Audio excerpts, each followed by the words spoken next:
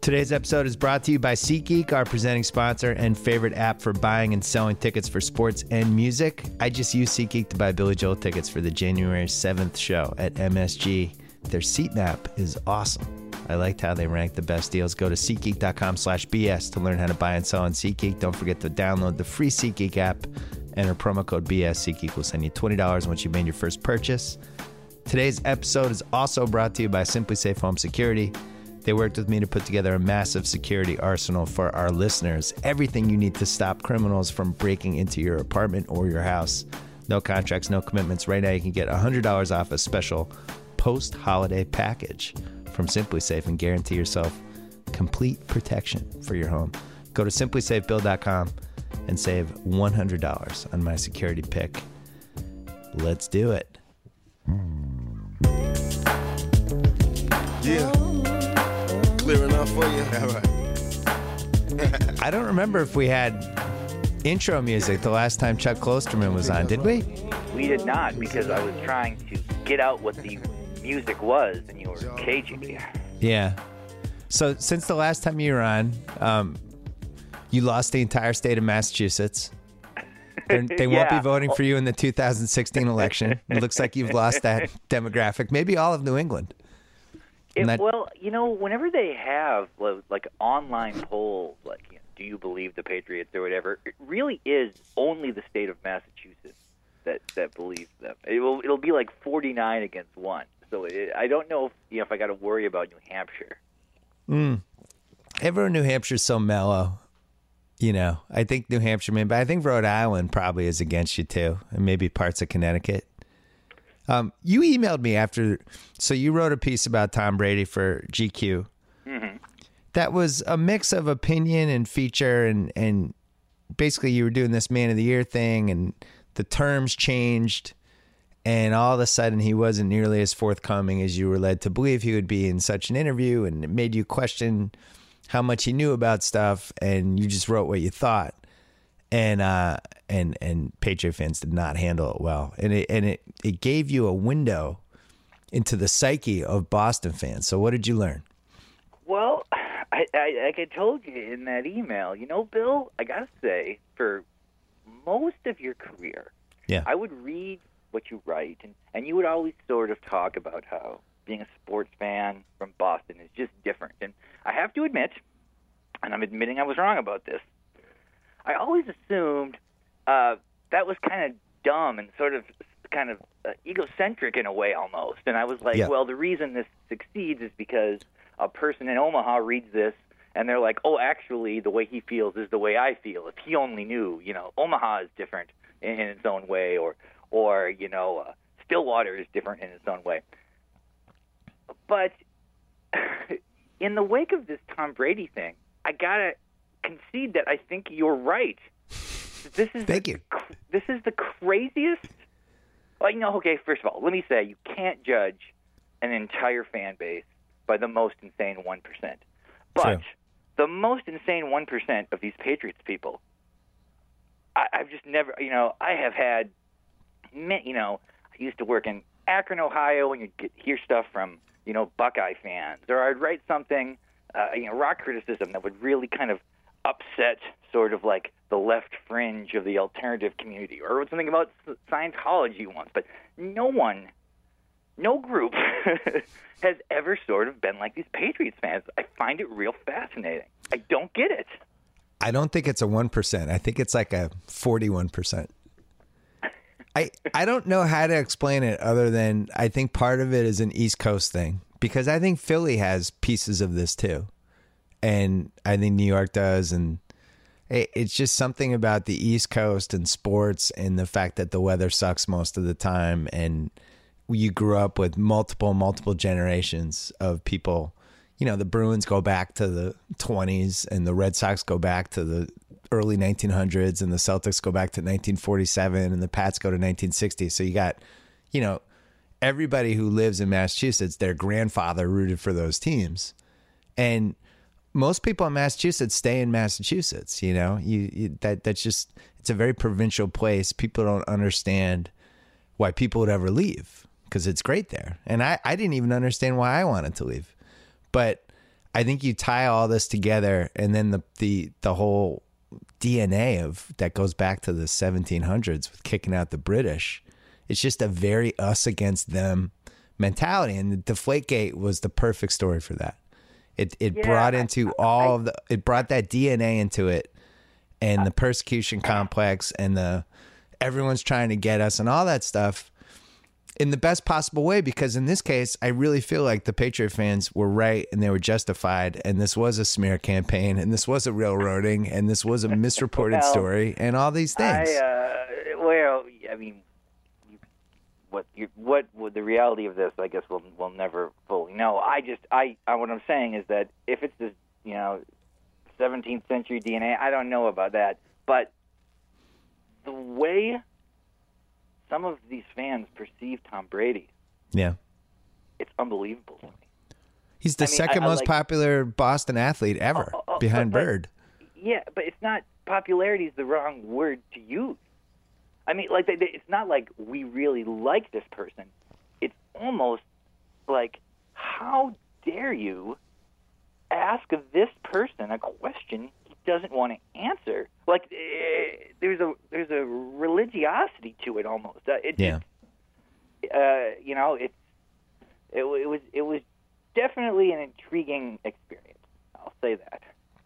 So it resurfaced with the Peyton Manning stuff and this story that happened, I guess 2 weeks ago, Al Jazeera, and they have they do this whole PED show that was actually pretty interesting for the most part. It was weird. It was definitely, I'm not sure, I can't see 60 Minutes running a show like that, like they did, and I can't see HBO running it, but it was weird, and they had hidden cameras and all this stuff.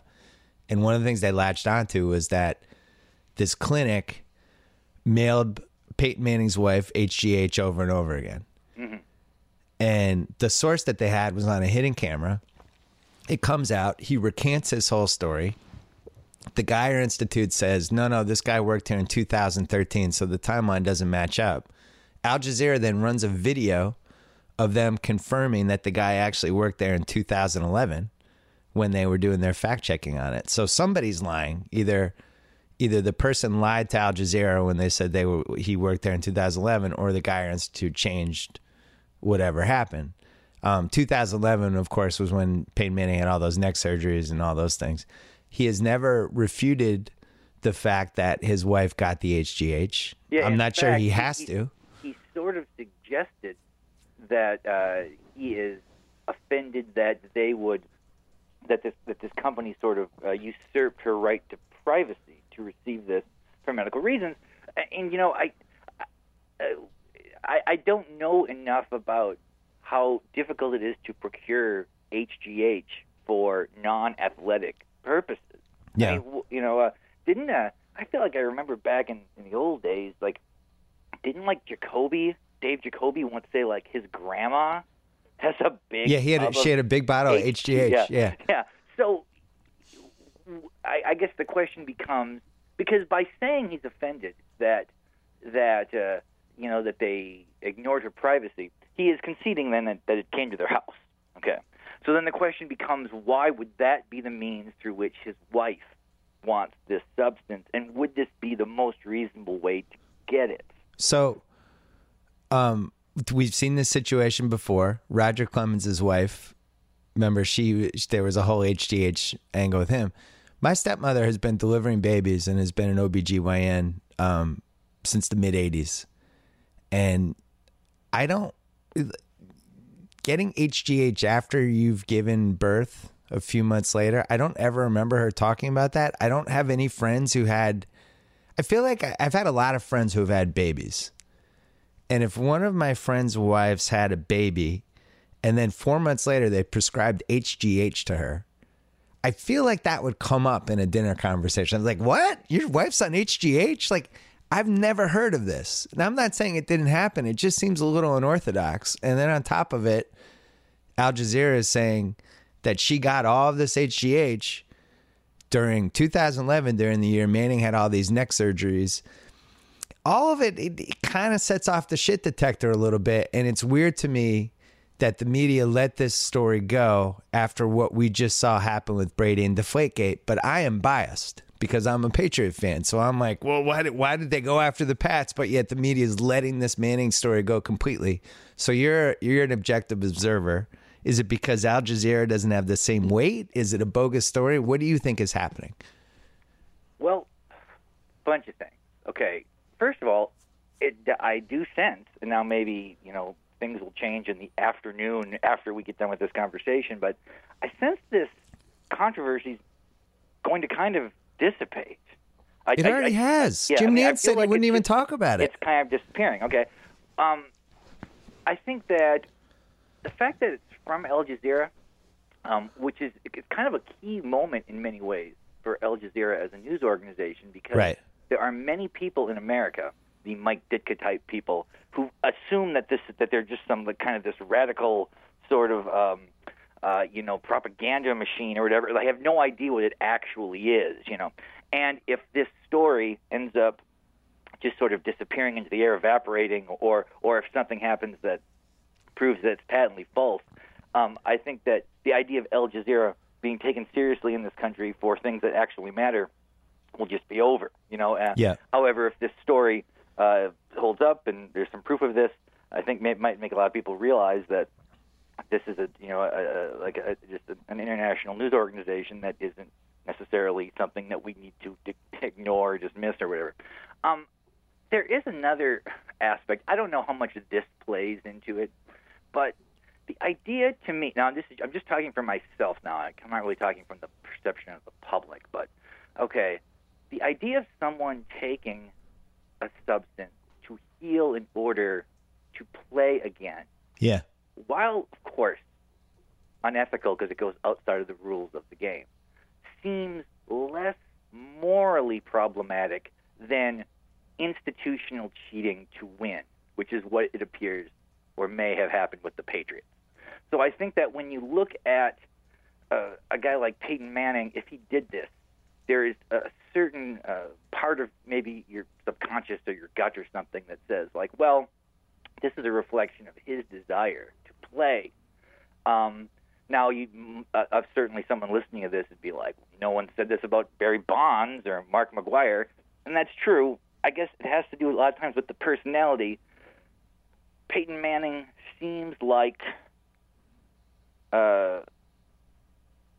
he seems like a good person. I'm not saying he is necessarily, but he seems the public perception is he's a good guy. And he seems also like sort of a pretty genuine person. And the little details that surround his career. I was reading how apparently he memorized the Colts playbook during the first week of training camp as a rookie, and that one time many years later in his career, someone asked about a specific play from Tennessee, and he could basically even say like the timing that was required and all these things.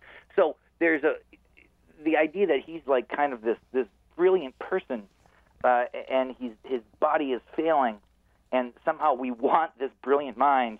I guess I do want this sort of brilliant mind to still exist in football, and somehow it's like, well, we would forgive this. I don't know. There's something about helping yourself as opposed to damaging an opponent that seems different. That might be part of it. So you're talking about career preservation. And by the way, I 100% agree with you. I don't care if Peyton Manning used HGH, because I think if it's a choice between I have to get back on the field or on the court or wherever I'm trying to get back to as an athlete, and this is the best way to help myself, and it's a recovery thing, whether it's him, whether it's Wesley Matthews coming back from an Achilles, or Adrian Peterson coming back from a blown out knee, or I don't know, about a million other examples. If Kobe Bryant, if his knee's messed up, or when he blew out his Achilles, if they're just trying to get back on the court and preserve whatever's left of their prime or their post-prime, whatever salary they can make, and this is the best way for them to recover,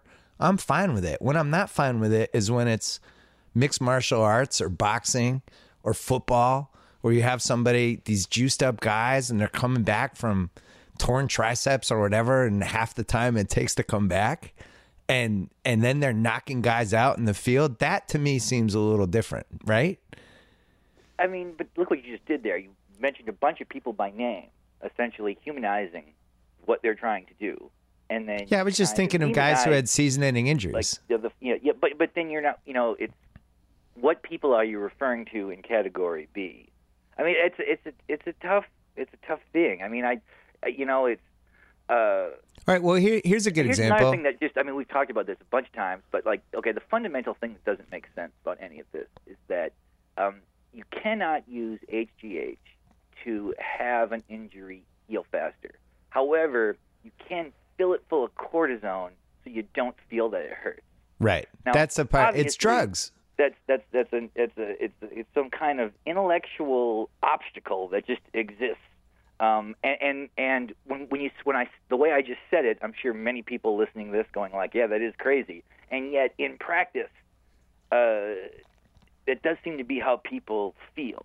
That if it's a chemical that seems to sort of mysteriously, at least to a non-doctor, improve your conditions. Like, well, what does that do? How much is it really helping him? Whereas something that just removes pain, people relate to that because they've taken aspirin or opiates or whatever at some point in their life, and they know what that feels like. Yeah, it's just weird. Yeah.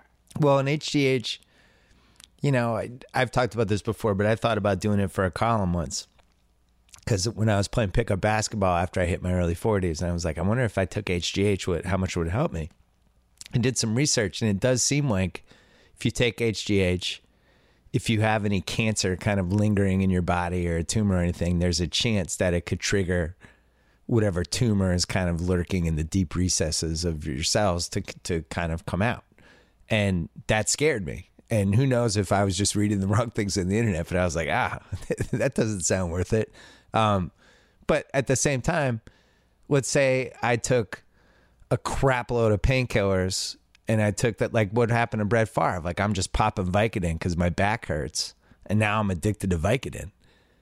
That doesn't sound any better than whatever could happen with HGH. And it just seems like we pick and choose what athletes can do and not do. Like, if you take my blood out of my knee and you recycle the platelets and you inject it back in my knee, that's fine. But if I took HGH, not fine. I think it seems like we're scarred from what happened in the 70s, what you and I grew up with the Olympics, where you'd have these Eastern European countries and these women that, looked like men and had armpit hair and the whole thing.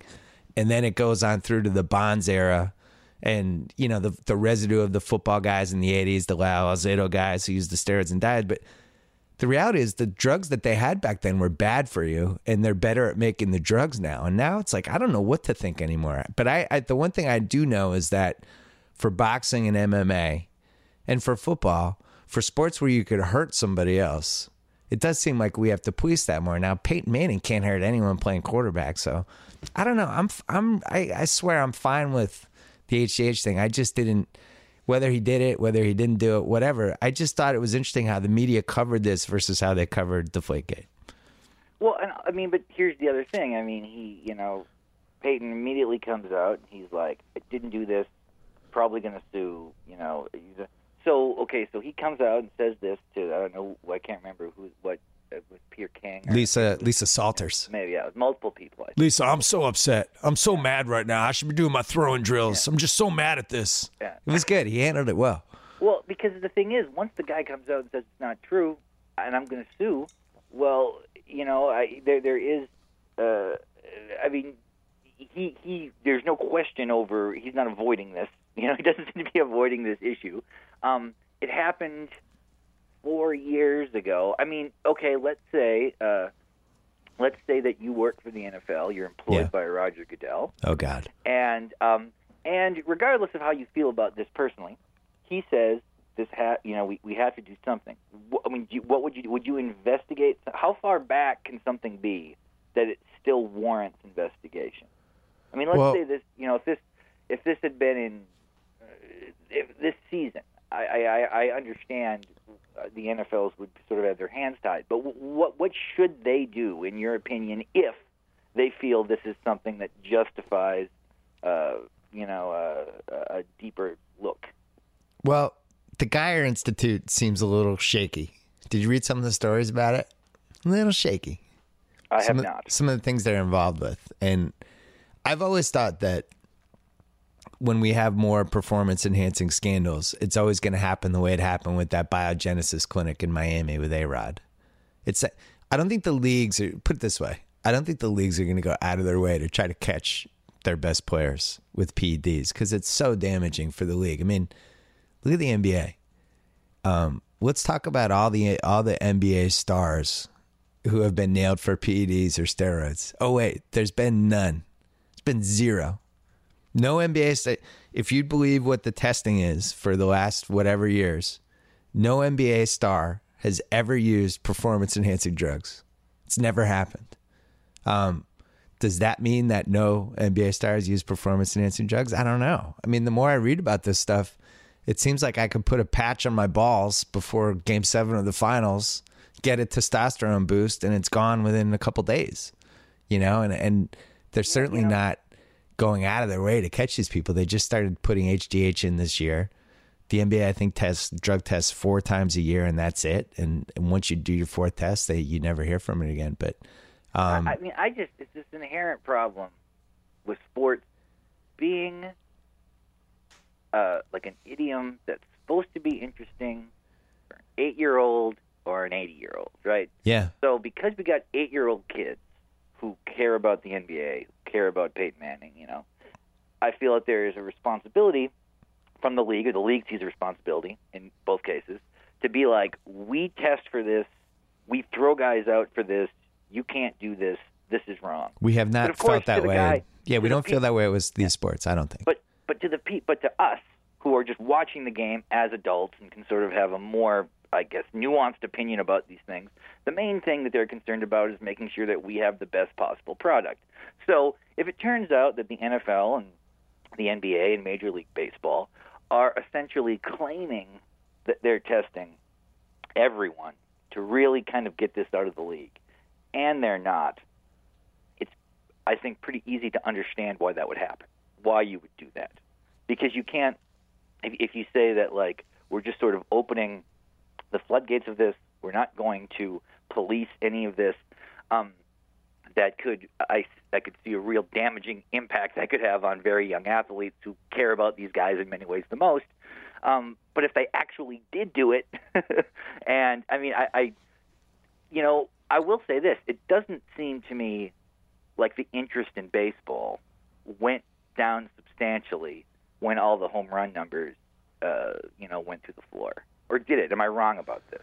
I think like it definitely hurt baseball in the sense that the records are now really hard to understand and put into context. Oh, sure. But I'm saying that outside of the casual fan, no, doesn't really follow sports, but will follow it if there's a streak happening or a record to be broken. Outside of those people, I don't think people who like baseball and regularly watch baseball are like, yeah, it was kind of great in the mid-'90s. I missed that. That was awesome.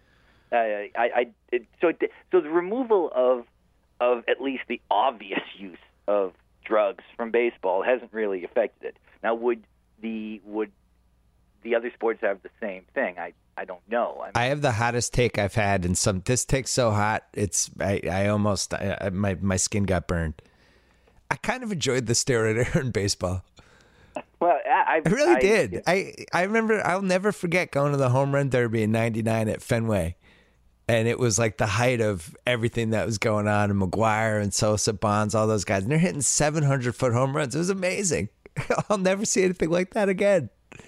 It was ridiculous. It certainly, to watch what Bonds did from 01 to 04 was like, what was his on-base? His on-base percentage was like, what was it, 600 or something? His slugging percentage was just nuts. Yeah, it was like you can't even compare it to anything.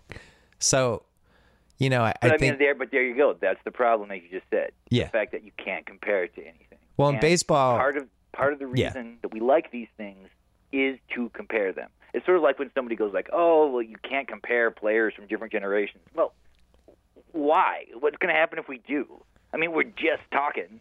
It's not like that if we compare guys from different generations and incorrectly compare them, that there's any consequence.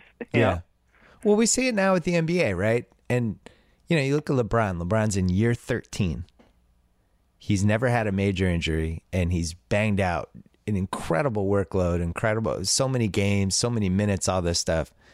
And the reason I mentioned year 13 is that's exactly how many years Larry Bird played. And Larry Bird only played 6 games in the 88-89 season. He didn't play nearly as many playoff games because the rounds weren't as long the first half of his career.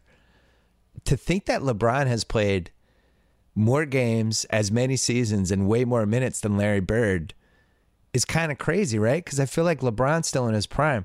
Part of me wonders. And Bird played 5 years in college too, or was he came in late. 5 years, but was in college for 5 years. Yeah, he had the Indiana, he had the red shirt, the whole thing. Yeah, but he was out of the league by the time he was 35 or whatever. I think LeBron's 30. I think he turns 31 this year. But my point is, this is just happening in sports anyway.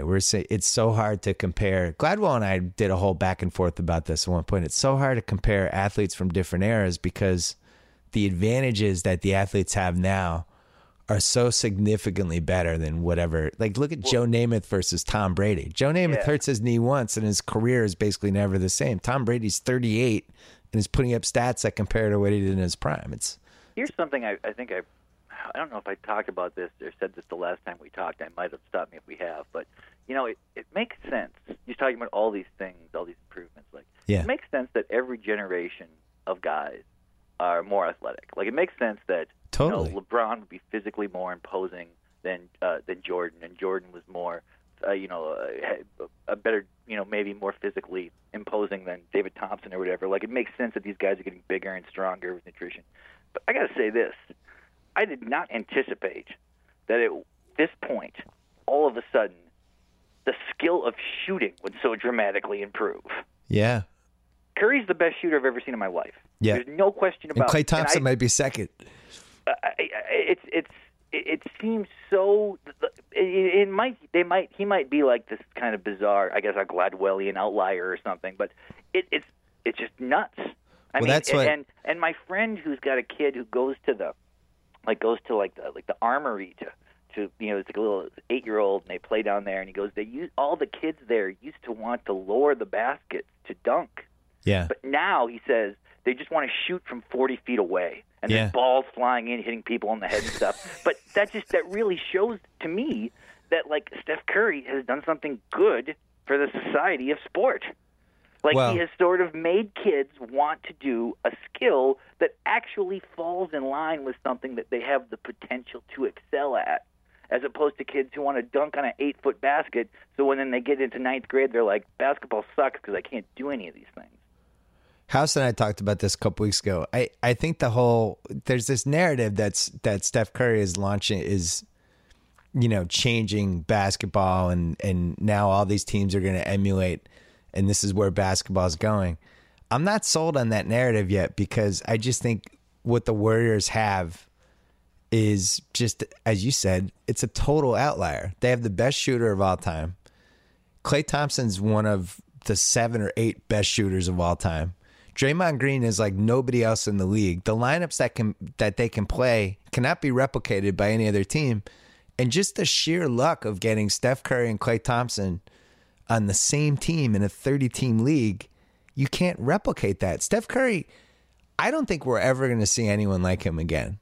Yeah, I really don't. I think he's like a Bird and like a Magic and like a Michael and a LeBron. I just don't think it's replicable. But because maybe it is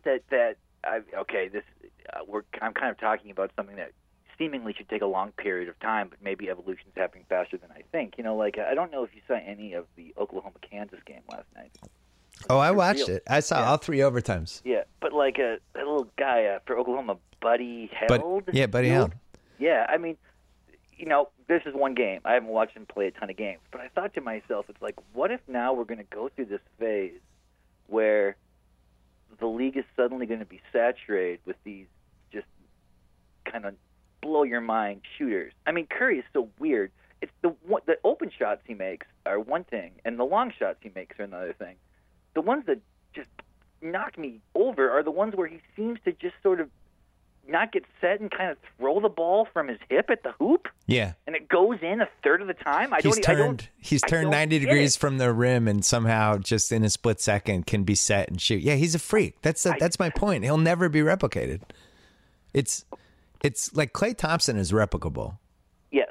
His shooting stroke, the whole thing, but he's also, at the top of where all this stuff is going.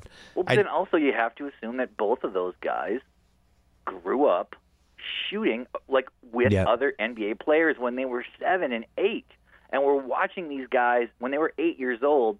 If say they were playing the Celtics or whatever, and they go to the gym and he sees that a guy is out there shooting jumpers by himself 4 hours before the game, and maybe he thinks that's normal.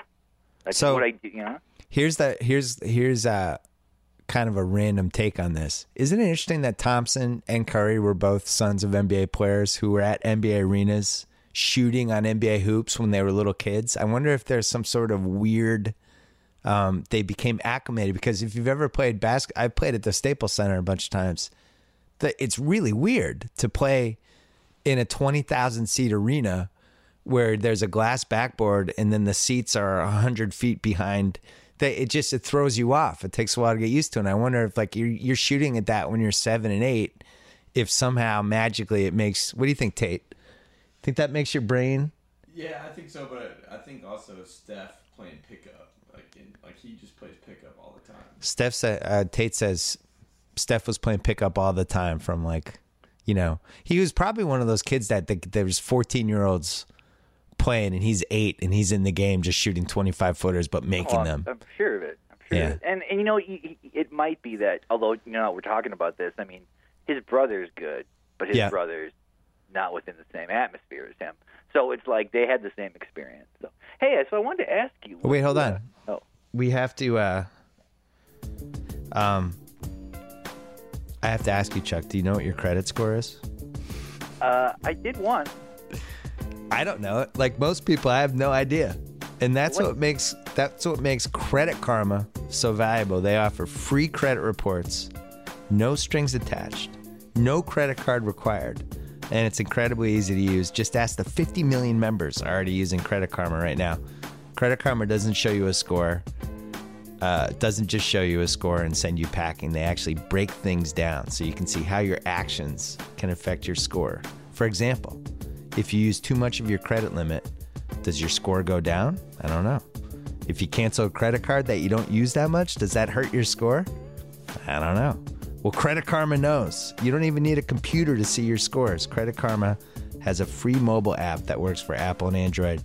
So here's what you do. Just go to creditkarma.com/save and get your free report. Again, that's creditkarma.com/save. I'm not kidding. I have no idea what my credit score is. I think it's got to be half decent. I have a vague memory of what it was when I got this apartment. Yeah, when you buy something, that's when you find out. I think I remember. I'm not going to say what it was because well, it's always disappointing. It's almost like when you get a check after a big dinner and you think the check's going to be less than when you're like, oh, really? That's how I felt about my credit score. But I remember I think I bought something somewhere with a credit card and I was like a month late, not even realizing it or whatever. Anyway, Credit Karma, valuable stuff. You should always know what your credit score is. I should know what my credit score is. All right, what did you want to ask me? Well, first I wanted to ask you is, so what do you make of the new Rondo?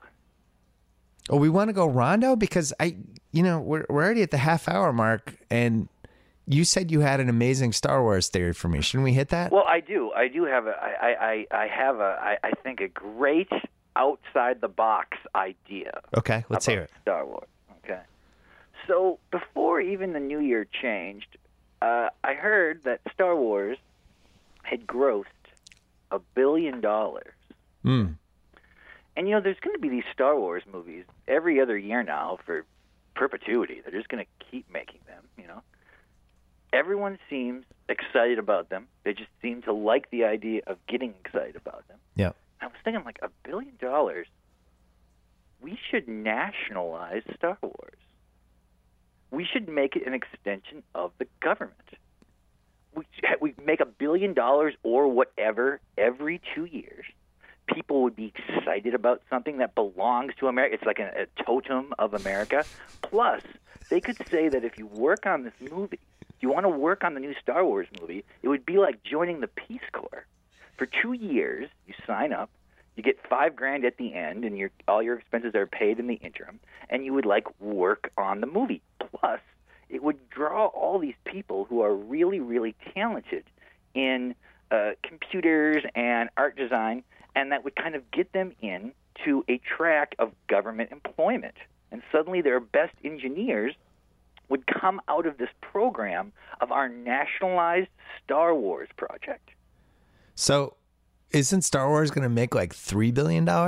It made $1 billion in like a week. Yeah, I think it's headed for $3 billion. So that's even 3 times what you were thinking. Now, what does Disney do about this? Plus, it's like something about America other countries seem to like. And it's so ingrained now in the way people sort of think about the world. It is the most populist thing we've maybe ever come up with in the United States. I think in the United States that would be it. That would be the most populist thing. Why not just make it like a national property? So what does Disney say about all this? Well, what Disney should say is that this is our chance to give something back from a country we've taken so much from. It's a great answer. It would be, just think of that how $3 billion, how many problems with the U.S. education system or the U.S. prison system could be solved with a sudden influx of $3 billion in cash. And it would give people could go to these movies and they'd feel great about it. They already love them, right? But the nutsos who go 25 times, they'd be like, I'm helping America. This is like a way. It seems like one of the only things that is just across the board agreed upon as something positive we've done. So why don't we just lock them together? And then a director like I think Rian Johnson is making the next one. It's like Rian Johnson would say, I've served my duty to the country. I didn't go to war, but I made the new Star Wars movie. I just think it would be a kind of an interesting way to earn a lot of money. People would like to pay for that. They'd like this tax. Would you go as far as having the president dress like Han Solo or no? Well, here's the deal. I suppose there would be some fear then that these would become kind of propaganda extensions, right? People would be like, but what are they going to do? What's the propaganda in a Star Wars movie? It's like people love to politicize Star Wars, and they watch these movies and try to pick up political ideas.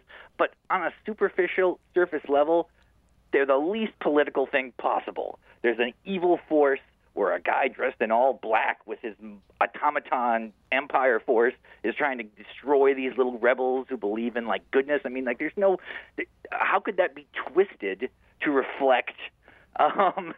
something like imperialist idea. I mean, as long as they keep them in this sort of kind of this is made for a 10-year-old mentality, it would be great.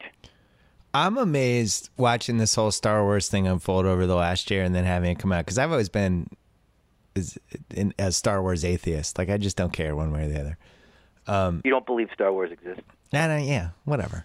It's fine. I was in the 3rd grade or the 4th grade when Star Wars came out. Or no, I was in the 2nd grade, 77, or 3rd grade, whatever.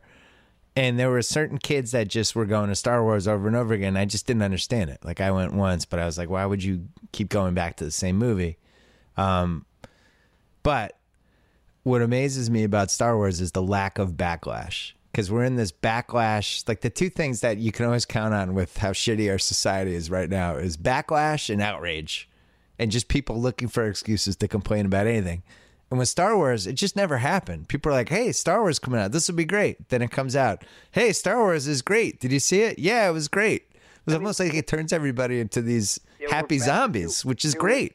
There was backlash against the prequels. And now I see some backlash against George Lucas for saying, I don't really like this that much. Yeah, for being grouchy. Well, yeah, and I mean, the thing is about, I went to the Star Wars movie. I thought it was very good. I really enjoyed it. However, it was a very weird experience. I've never in my life seen a movie so much based on and replicating previous movies without actually being a remake. I mean, there are 10 shots in this movie that I have literally seen before in other Star Wars movies. The way they are framed, and it's totally conscious. We're supposed to recognize So they're homages. That. Yeah. So I mean, the plot is essentially the first Star Wars movie. We put a little hologram inside of a droid, and it almost makes me think if this was a different kind of podcast, I would be like, I don't know if this movie can be considered canonical, because how can something be a canonical story if it's actually just an attempt to recreate a patchwork quilt of what existed before? But that's kind of a different thing. I mean, I would say Creed was like that in a certain way too, where spoiler alert, but the arc of Creed resembles one of the Rocky movies. I won't say which one, but it's very similar to the point where it's like, oh, they just basically remade a Rocky movie and made the protagonist black. And that's what they did. Not a good thing or a bad thing. It just is what it is. And especially like if for somebody like my daughter had never seen a Star Wars movie and didn't care about seeing this one, but was sleeping over at a friend's house. Their whole family was going, and she went. And she really liked it. She didn't know who anyone was, and just saw it. And now she's like, "Yeah, I'd go see the next one." Well, I think that's partially because what they did was take the first 3 movies and cobbled together a version of the first 3 movies into one movie that doesn't really necessitate you know who any of these people are. I mean, it's like it's like a greatest hits. It's pretty easy to figure out that Chewbacca is a Wookiee. Like, so he wasn't like he was a guy who didn't shave. It's like he's a different creature. We know who he is. So one thing that did get backlash was college football being on New Year's Eve, the semifinals, and you love college football. I'll tell you what. I don't really totally care either way, but people went nuts. A travesty. I mean, things that actually get upset about that ruined the day for so many people. Yeah. It made it was impossible to watch. It was so perfect when it was on January 1st because it was like that day was then just sort of reserved for football the way it had been in the 70s and 80s. It was just absolutely perfect. And now, I never had a sufficient explanation as to why this happened. Is it because that the game, when the playoffs are the Rose Bowl, it'll be on January 1st, but when it's not the Rose Bowl, when the Rose Bowl is not involved with the bracket, that has to be its own standalone thing? I mean, if so they can have the parade, it's good for the local economy of Pasadena, that's just idiotic. Also, if the idea is that, like, the NCAA was like, we're going to stake our claim on December 31st, like the way the NBA has done on Christmas or whatever, that is just totally missing the point. I have to say, Will Leitch wrote a pretty good column about this, where he's like, even if you think that New Year's Eve is idiotic, as I do, you can't pretend it doesn't happen.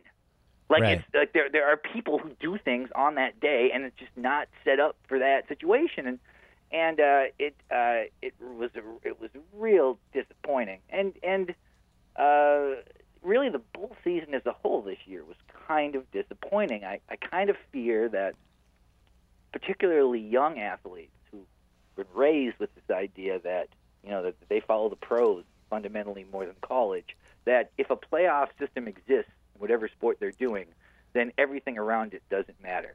And I feel like some of the teams playing in bowl season just checked out in a way that they didn't in the past. It seems like the whole bowl system is totally broken.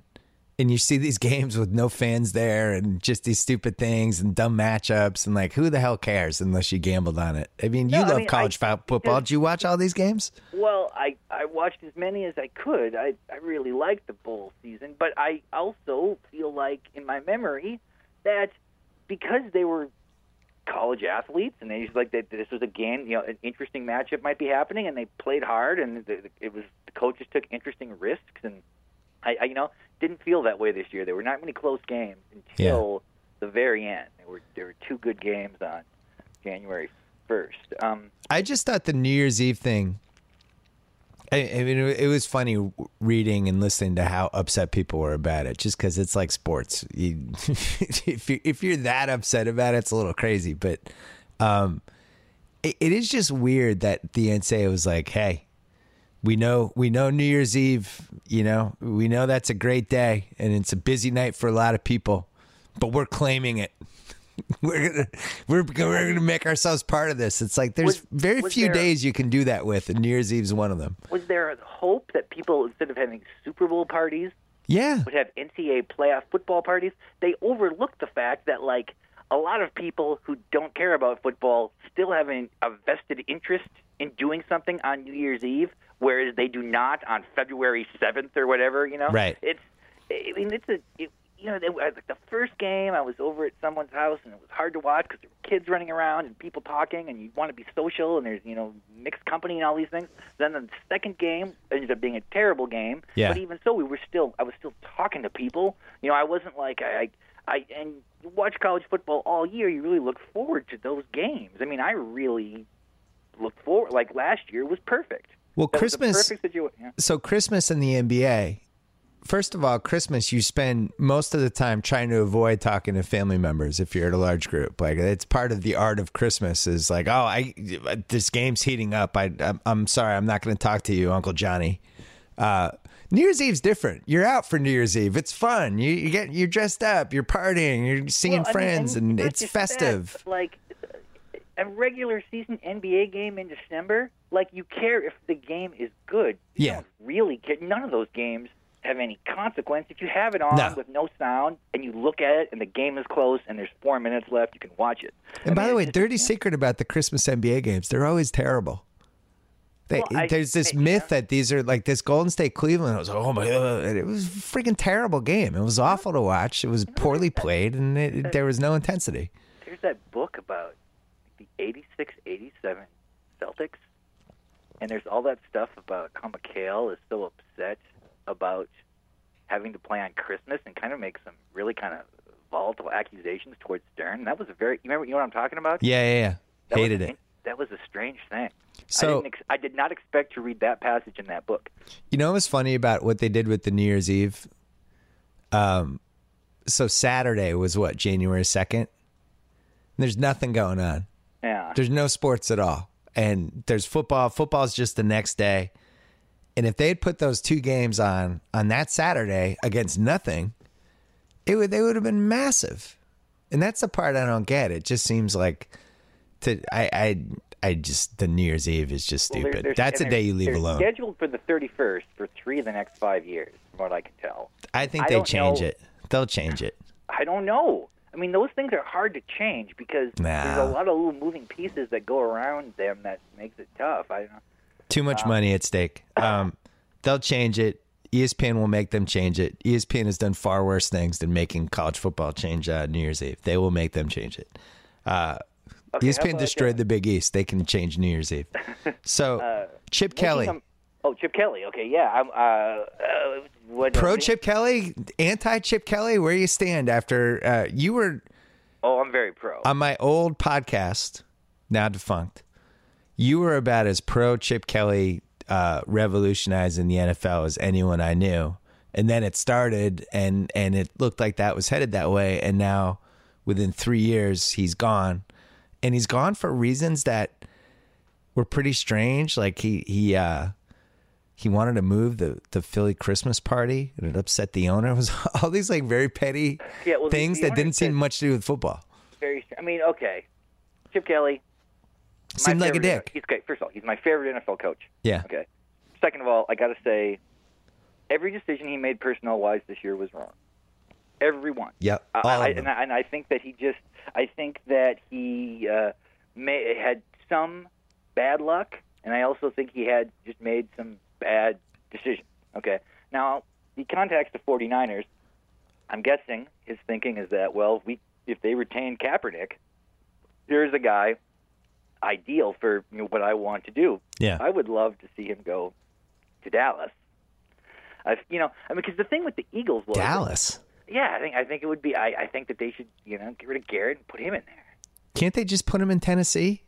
Who's against Chip Kelly in Tennessee? That was my initial suspicion was that he. Well, first of all, for the longest time, I thought was going to happen is he's going to take a year off, and he's going to wait out Les Miles at LSU. Yeah. And then he'll go down there, and that was my hope. That's what I'd like to see him in the SEC because SEC football is the football I care about the most. But it looks like he wants to be in the NFL. I feel like he feels like he's got to prove some abstract thing to whoever he feels like he has to prove it to. And he's looking kind of for a place where that will work, but he needs, if not necessarily control over all the personnel, he does need more control than the average coach, because he's one of the only guys who's really doing something sort of outside of like kind of the norm, the fixed parameters of how NFL teams play offense. The Niners would be, The thing is, if you do what he tried to do, you have to have successful results within 2 to 3 years, or you're going to get bounced. And that's. Well, but he went 10-6 his first year. No, but I'm saying he had success immediately. No, but you have to make the NFC title game within one of those first 3 years to pull off everything he tried to pull off. And the parallel is Belichick, because Belichick went to the Patriots, did everything Chip Kelly did. Couldn't have shook it up anymore. Got rid of a whole bunch of guys who had been there. Acted like the same kind of distant, I'm in charge, don't tell me. Like, he did all the same things Chip Kelly did.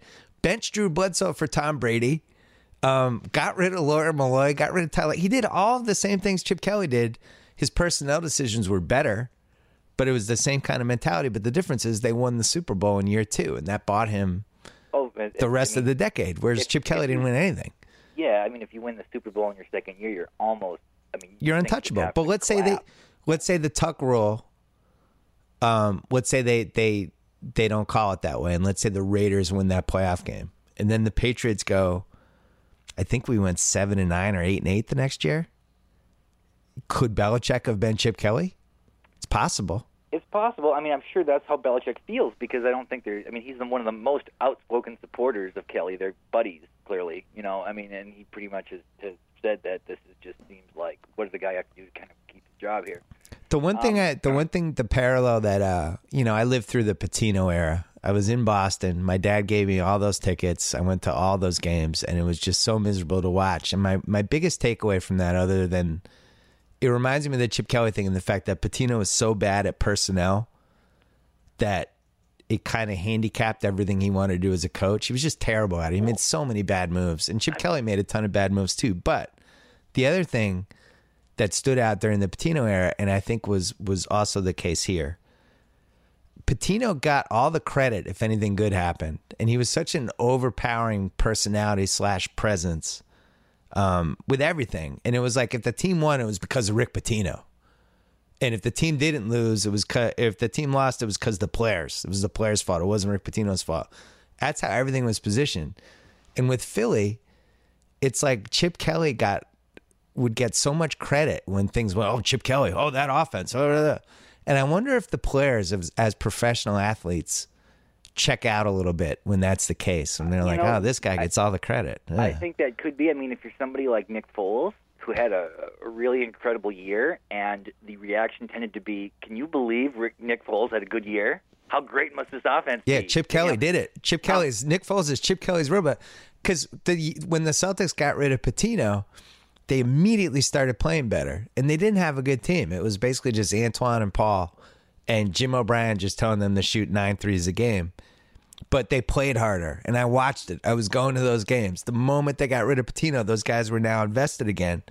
And it seemed like with this Philly team, they kind of checked out on him. And maybe they checked out because he was too big.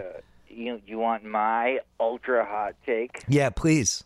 Okay, this is the hottest take I will offer you today. Okay. I read an interview with one of the Eagles linemen, and one of the things he noted was that, you pass Chip Kelly in the hall, and he doesn't say hi to you. He didn't say hi to the guys when he passed him in the hall. And I thought to myself, is this part of the problem with millennials?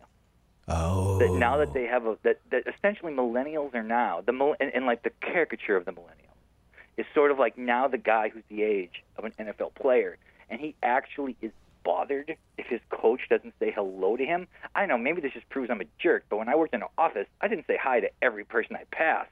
Yeah. You might say hi the first time you see them in the morning. But, you got to go, it's like, I'm sure Chip Kelly has a lot on his mind, and part of it has to be to nurturing the emotional well-being of his offensive linemen. I was like, maybe he's got to be in college where even if the guy's, feelings are hurt, there's nothing he can do about it. But guess what? He can't, he doesn't, it's like he's just got to live with it and, get through it. I know. Guess what, though? Belichick's a huge dick like that, too. He walks by people all the time and doesn't say hi. But he's won 4 Super Bowls, so it's fine. And that's the thing. It's like, I think you can act that way if you produce. And Chip Kelly had 3 years. He made a huge bet on Sam Bradford, who's not that good. He made a huge bet on DeMarco Murray and getting rid of LaShawn McCoy for Kiko Alonso, who sucked, and did all these other things, and none of them worked. And now he's out. And the thing is, like, there's a little less room for error with that offense. I mean, I think Bradford had his highest completion percentage of his life as an Eagle. And yet, if you watch those Eagles games, inevitably, every game, he missed someone who was wide open. And had bad body language, too. Yeah.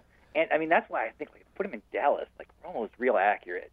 And, like, he's got a big physical receiver and sort of a whole collection of running backs and these sort of bulldozer offensive linemen. It just seems like he would just kill people down there. I'd like to see San Francisco. Manziel, so Manziel's kind of the change-up quarterback. Come on. Manziel's like Corey Feldman. I'd like to see him go to San Francisco.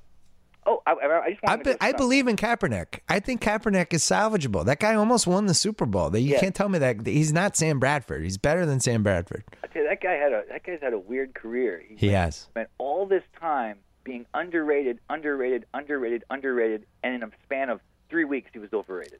Like, he had the shortest possible time of being properly rated. Yeah. The whole time he was in Nevada, like, people were like, he won't play in the NFL, though. Maybe, he'll be a kick returner or something. And he gets in the NFL, and it's like, well, I guess maybe he'll be sort of a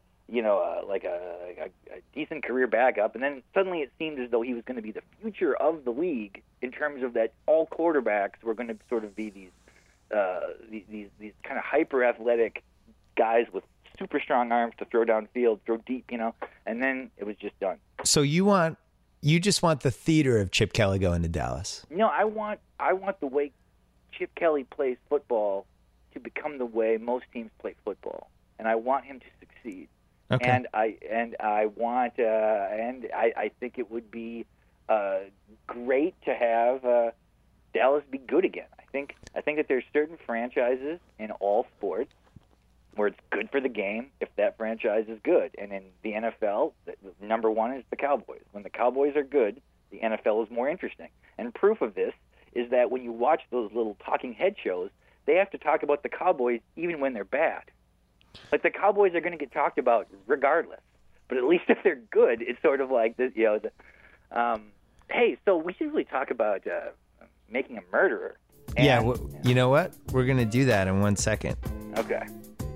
But we just survived the holidays. You know what helped me survive the holidays? Making a murder. Because I like binge watching shows. But if you survive the holidays, that means you survived the brutal month of trying to find parking in a packed post office, standing in a line that was way too long, listening to annoying people take forever to mail holidays, gifts, and packages. Oh, I didn't have to do any of that. I used Stamps.com. At Stamps.com, you can buy and print official U.S. postage for any letter or package using your own computer and printer. All you have to do is sign up for Stamps.com right now. Use the promo code BS. You get a 4-week trial plus a $110 bonus offer. That includes postage and a digital scale. Chuck, what's the post office situation in Brooklyn? It's just it's a madhouse. Not good, right? It's like going into Vietnam. Yeah, not good. Go to Stamps.com, click on the microphone at the top of the homepage, and type in BS. That's Stamps.com. Enter BS. Yeah, I want to talk about. We'll end with making a murderer, because I don't know if everyone's finished that one yet, and I don't want people to turn off the pod. I wanted to ask you quickly, because I didn't ask you this the last time. You spent time with Taylor Swift, who just had an unbelievable season. My friend Nathan Hubbard wrote a piece for Medium about how Taylor Swift just had one of the greatest years in the history of music, like a year that was on par with Michael Jackson and a whole bunch of other people. After you spent all that time with her, is she here in the same form in 20 years? What do you see her like as a 45-year-old? Well, because of her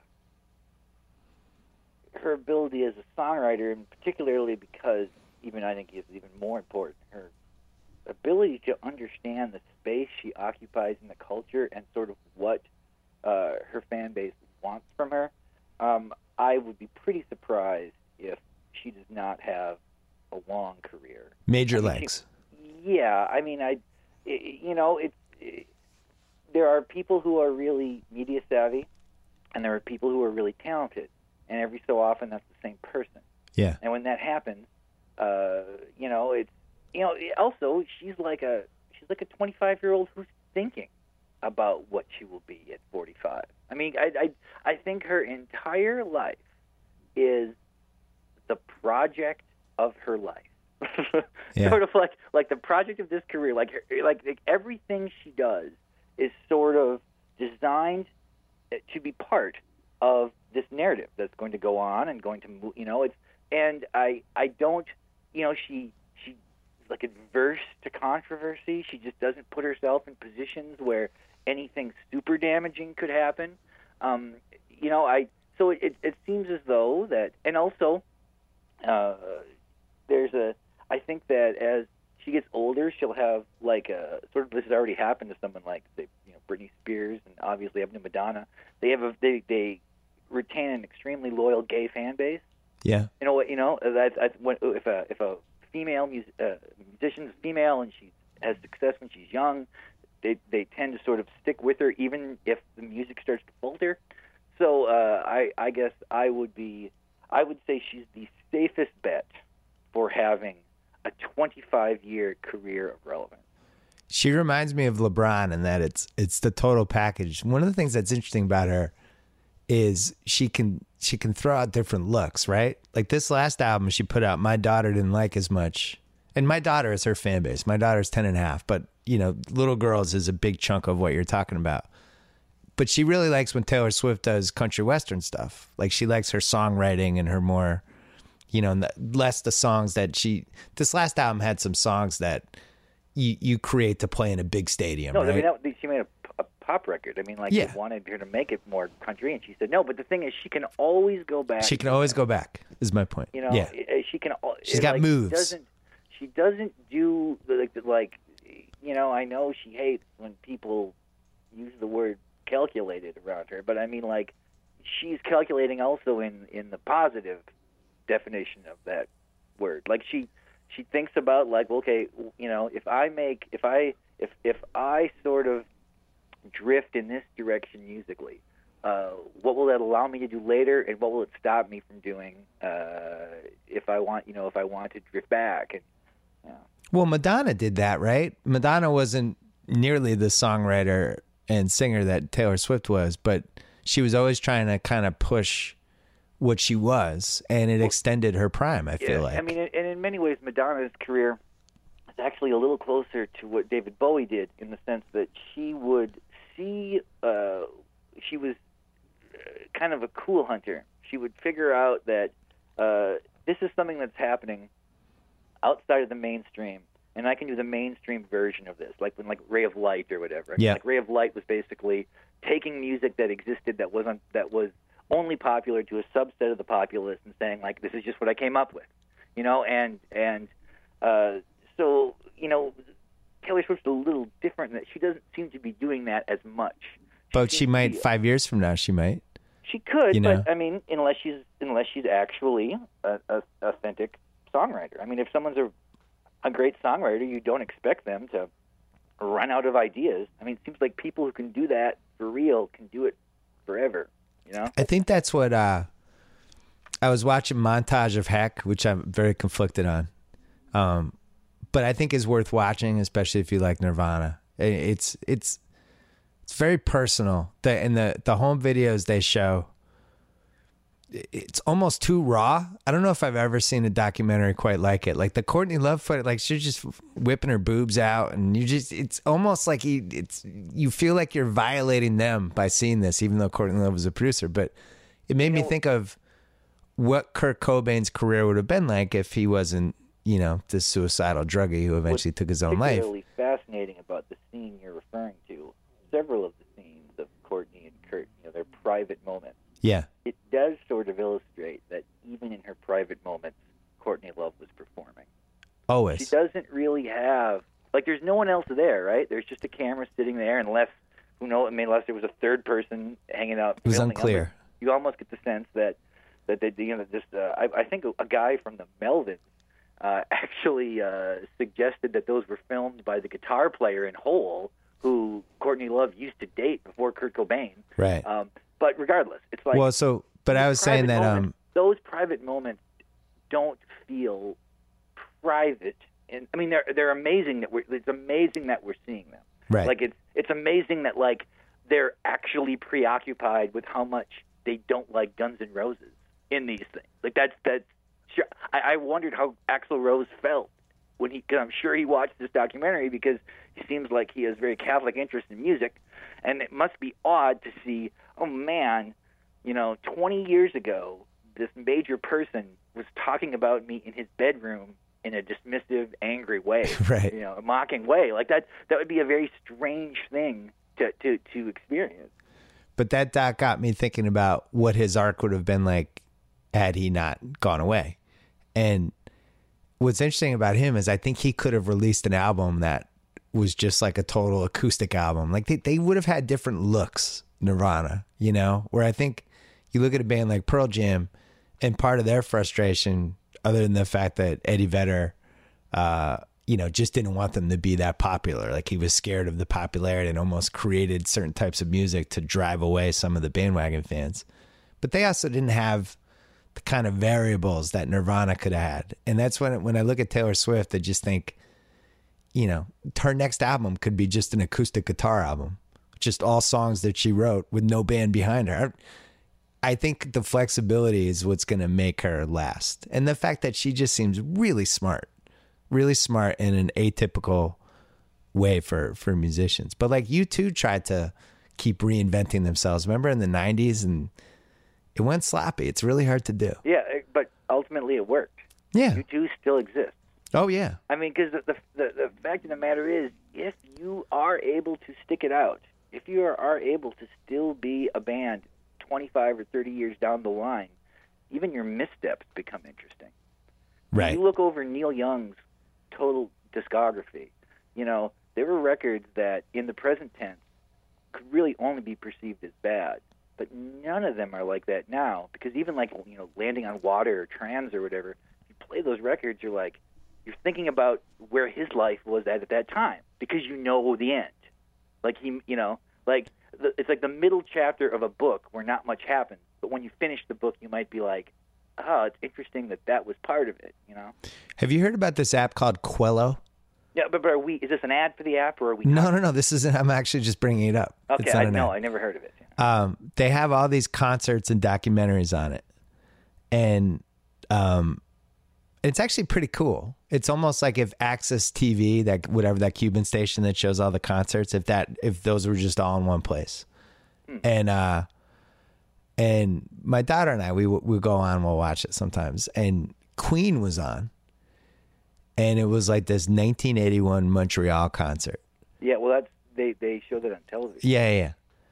Is Freddie Mercury, would he be the number one all-time draft pick for who you'd want as a lead singer in a big stadium? Was there anyone better than him?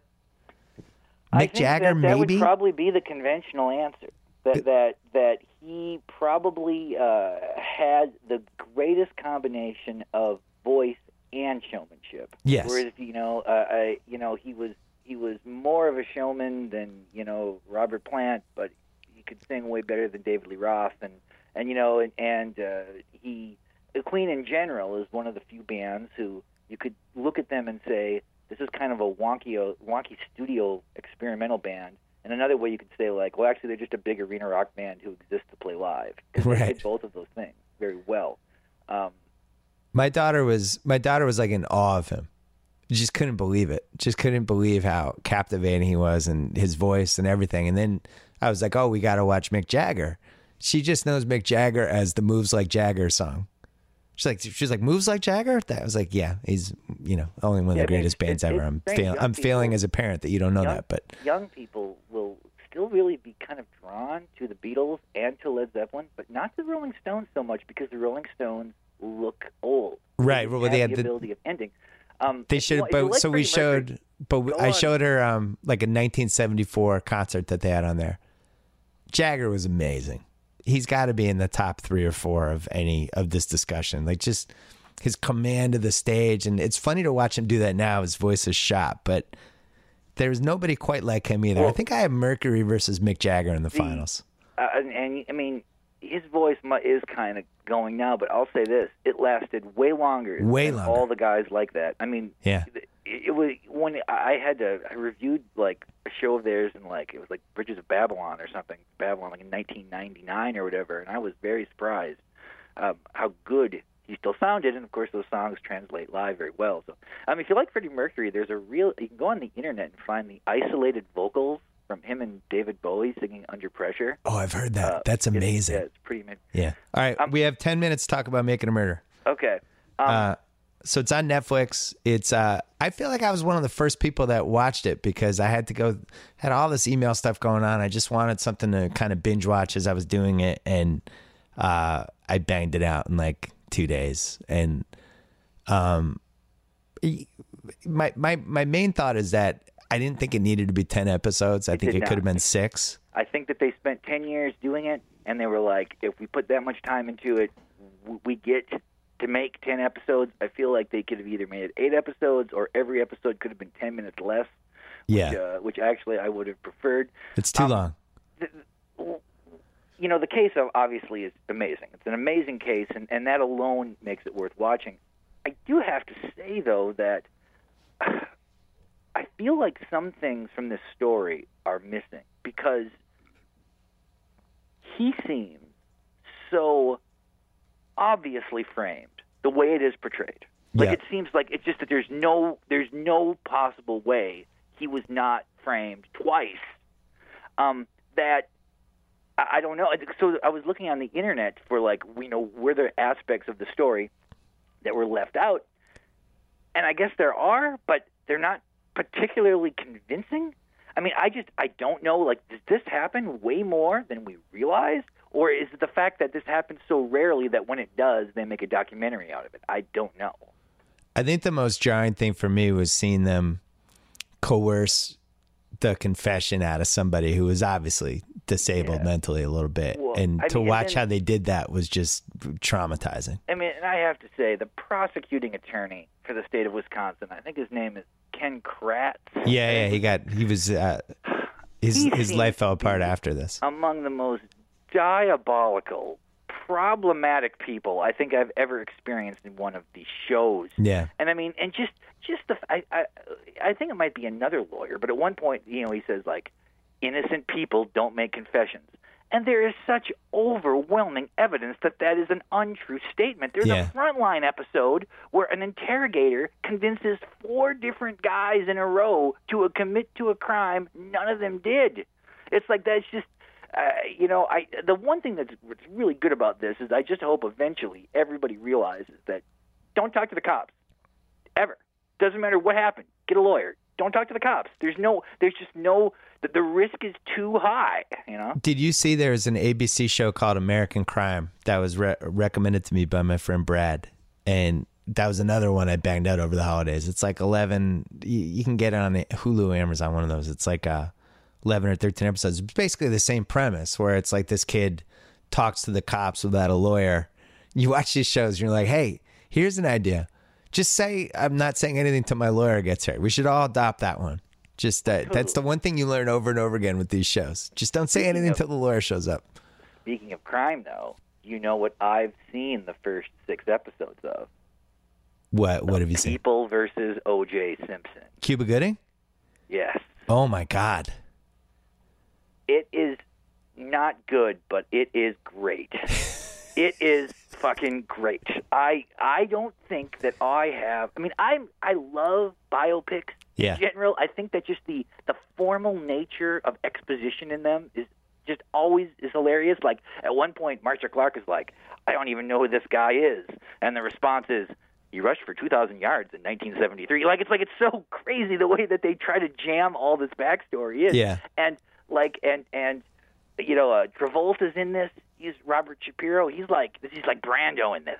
Like, he's going all the way in. Oh, I love when Travolta goes all in. And every person they've kind of made Marcia Clark, like, they've really played up the sexiness of her. It's like everything, every possible detail of this is exaggerated to the highest possible degree. Cuba Gooding Jr., interestingly, is not really doing an O.J. impersonation, which does disappoint me. I was hoping he was going to do a straight-up impersonation. Instead, he's kind of doing an interpretation of how he thinks, O.J. must have been as a person, and he's okay. But like, it's like Nathan Lane is F. Lee Bailey. Like the crazy decisions are made for the casting for this will just blow your mind. Like, I almost don't want to say anything about it and don't read anything about it. Just start watching it and seeing all the strange things that happen. Plus, there's just something about two things. One, seeing a fictional depiction of something you remember so vividly is really a strange feeling. And also, you're reminded, and also by like Making a Murderer and all these things, in something based on reality, things happen that could never happen in a fake story because you wouldn't believe it. But because it's life, they do, and it just shows that life really is so much weirder than anything that a writer can construct. I mean, the things that happened in O.J.'s case are so goofy, and I remembered a lot of it, but some of the things I had forgotten. I can't wait. Oh, you're gonna love it. You're gonna love it. I would say try to get a screener of it and watch it before you hear anything about it. I was like a 15 out of 10 for excitement for it, but when you told me that Travolta is trying to be like Marlon Brando in it, you just pushed me to like a 20 out of 10 because few things in life make me happier than when John Travolta overacts. I mean, there are some things that make me happier, but not many. It's a short list. It's like 7 or 8 things. Wait, Making a Murderer quickly. So there's no blood in. Nah, spoiler alert for if you haven't seen it. Just turn the podcast off if you haven't seen it. Maybe there's probably only 5 minutes left. Yeah, we get 3 minutes. Okay. So Steve Avery gets out, murders somebody allegedly in his little trailer thingy. There's blood everywhere. Cleans up all the blood. Leaves her car key there that has no house keys on it, just a car key that the police don't find until the 8th time they're there. Her car is magically very close to where she was, along with all the bones from her body, all on his property. He has a car crusher on the premises, but decides not to use it on the car if he was actually the murderer. It is, you just watch them lay this all out and you're like, this is the dumbest thing I've ever seen. How could anybody convict this guy? And then they get to the jury part and people are like, yeah, some people just wanted to convict him and we just wanted to get out of there. It's like, this is why America sucks sometimes. They really did also handcuff the defense team by essentially saying, you can't propose any alternative theories. And they also kind of realized, even though at one point they had no choice, that if they come straight out and say the cops framed him, because if you're a prosecuting attorney, right, the idea, I'm sure every prosecuting attorney in the country who watched this was like, I hate to see this, because the one thing that they bank on is that if they say, a knife was found in the pantry, there's like 2 ways it could get there. The person who killed the murderer left it there, or the cops planted it. And you kind of have to take that second part out of the equation if you're a prosecutor. Like, you have to almost – it's a bizarre thing. It's like no matter how much evidence society gives us that makes us question whether or not we should trust law enforcement, people still do. Like, that's been so ingrained, I think, in the minds of people that they just – I mean, there was one scene in this thing where they're talking to a guy, a broadcaster's talking to somebody in the Wisconsin, penal system, and he's like, "Well, why would we frame, Stephen Avery? Like, we could have eliminated him if we wouldn't frame him." So he kind of implies that what does that mean? They would have killed him if they really wanted to, and it's sort of like that's supposed to be the reason we believe them more, right? Because we're supposed to believe they didn't frame him because they admit they didn't kill him. Well, it reminded me of the OJ thing a little bit, where the people are saying one thing about what they thought happened, but it also contradicts the other point they're making. So with the OJ trial, it's this was the cops trying to frame OJ, But at the same time, they're saying the cops were so incompetent they couldn't figure out what to do with the blood and all. And it's like, yeah, but those things are you can't be totally incompetent, but at the same time be involved in this massive conspiracy to frame somebody. Those are two opposite things. Yeah, and that was basically what Johnny Cochran proved to the jury. Yeah, they're in this People versus OJ. The Johnny Cochran character, he's really represented very, very positively. This is all based on Jeffrey Toobin's book. Yeah, and a classic. There's a Jeffrey Toobin character in this. Ooh, in fact, there was a time I think when the consensus had become that in the OJ case that the LAPD framed a guilty man. Now in retrospect, I don't know if they even framed him. I think he was probably just guilty, and the prosecution did a really terrible job in a case that they should in no way have lost. Well, the huge difference between 20 years ago and now is that none of us really understood what DNA was. It wasn't until CSI happened, and what was that HBO autopsy show? Remember that show? I used to love that show. That we really kind of understood, like, oh yeah, if your DNA is at a crime scene, you did it. There's no way you can't fudge DNA. But in the 90s, it was like, what's this DNA stuff? Like, people were confused by it. And I always thought OJ was there. I don't know if he did it by himself or if he had help or whatever happened, but it's pretty irrefutable that he was probably around there. I think it's pretty irrefutable that he did it. In fact, I do too. In that book that he wrote, If I Did It. Yeah. Okay. At one point in this book, the most of the book is a description of his relationship with Nicole. Yeah. That's the majority of the book. And then it gets to a point where he's like, but if I did it, right. ... And then he describes a scenario in such specificity that it would be the best writing in the book if he made it up. Like he talks about Ronald Goldman like adopting certain kung fu moves in the attempt to thwart him. Yeah. I mean, it's just a weird there's nothing else like it. I've never read anything else like it, where a guy essentially confesses to a crime in a book as fiction in order for the book to be successful, even though all the money only went to the victim. It's like it's hard to even describe. But. I can't wait for the miniseries. I think Making a Murderer is worth the watch if you like binge watching stuff. We're out of time. Chuck Klosterman, what are you working on? Anything you can talk about? Well, I'm doing the very last edits on this book that's coming out in June, and then Great. I'm expecting another child, and good luck with that. Going to sort of occupy the next 3 months of my life, and that's I guess right now that's my main concern. My concerns are I'm the consummate family man. All right. Thanks to Credit Karma. They offer free credit reports, no strings attached, no credit card required. Incredibly easy to use. Just ask the 50 million members that are already using Credit Karma. You don't need a computer to see your scores. Credit Karma has a free mobile app that works for Apple and Android. Go to creditkarma.com/save. Get your free report. Thanks to Stamps.com. Buy and print official U.S. postage for any letter or package using your own computer and printer. New users get a 4-week trial plus a $110 bonus offer. Includes postage and a digital scale. Go to Stamps.com. Click on the microphone at the top of the homepage. Type in BS. Stamps.com. Enter BS.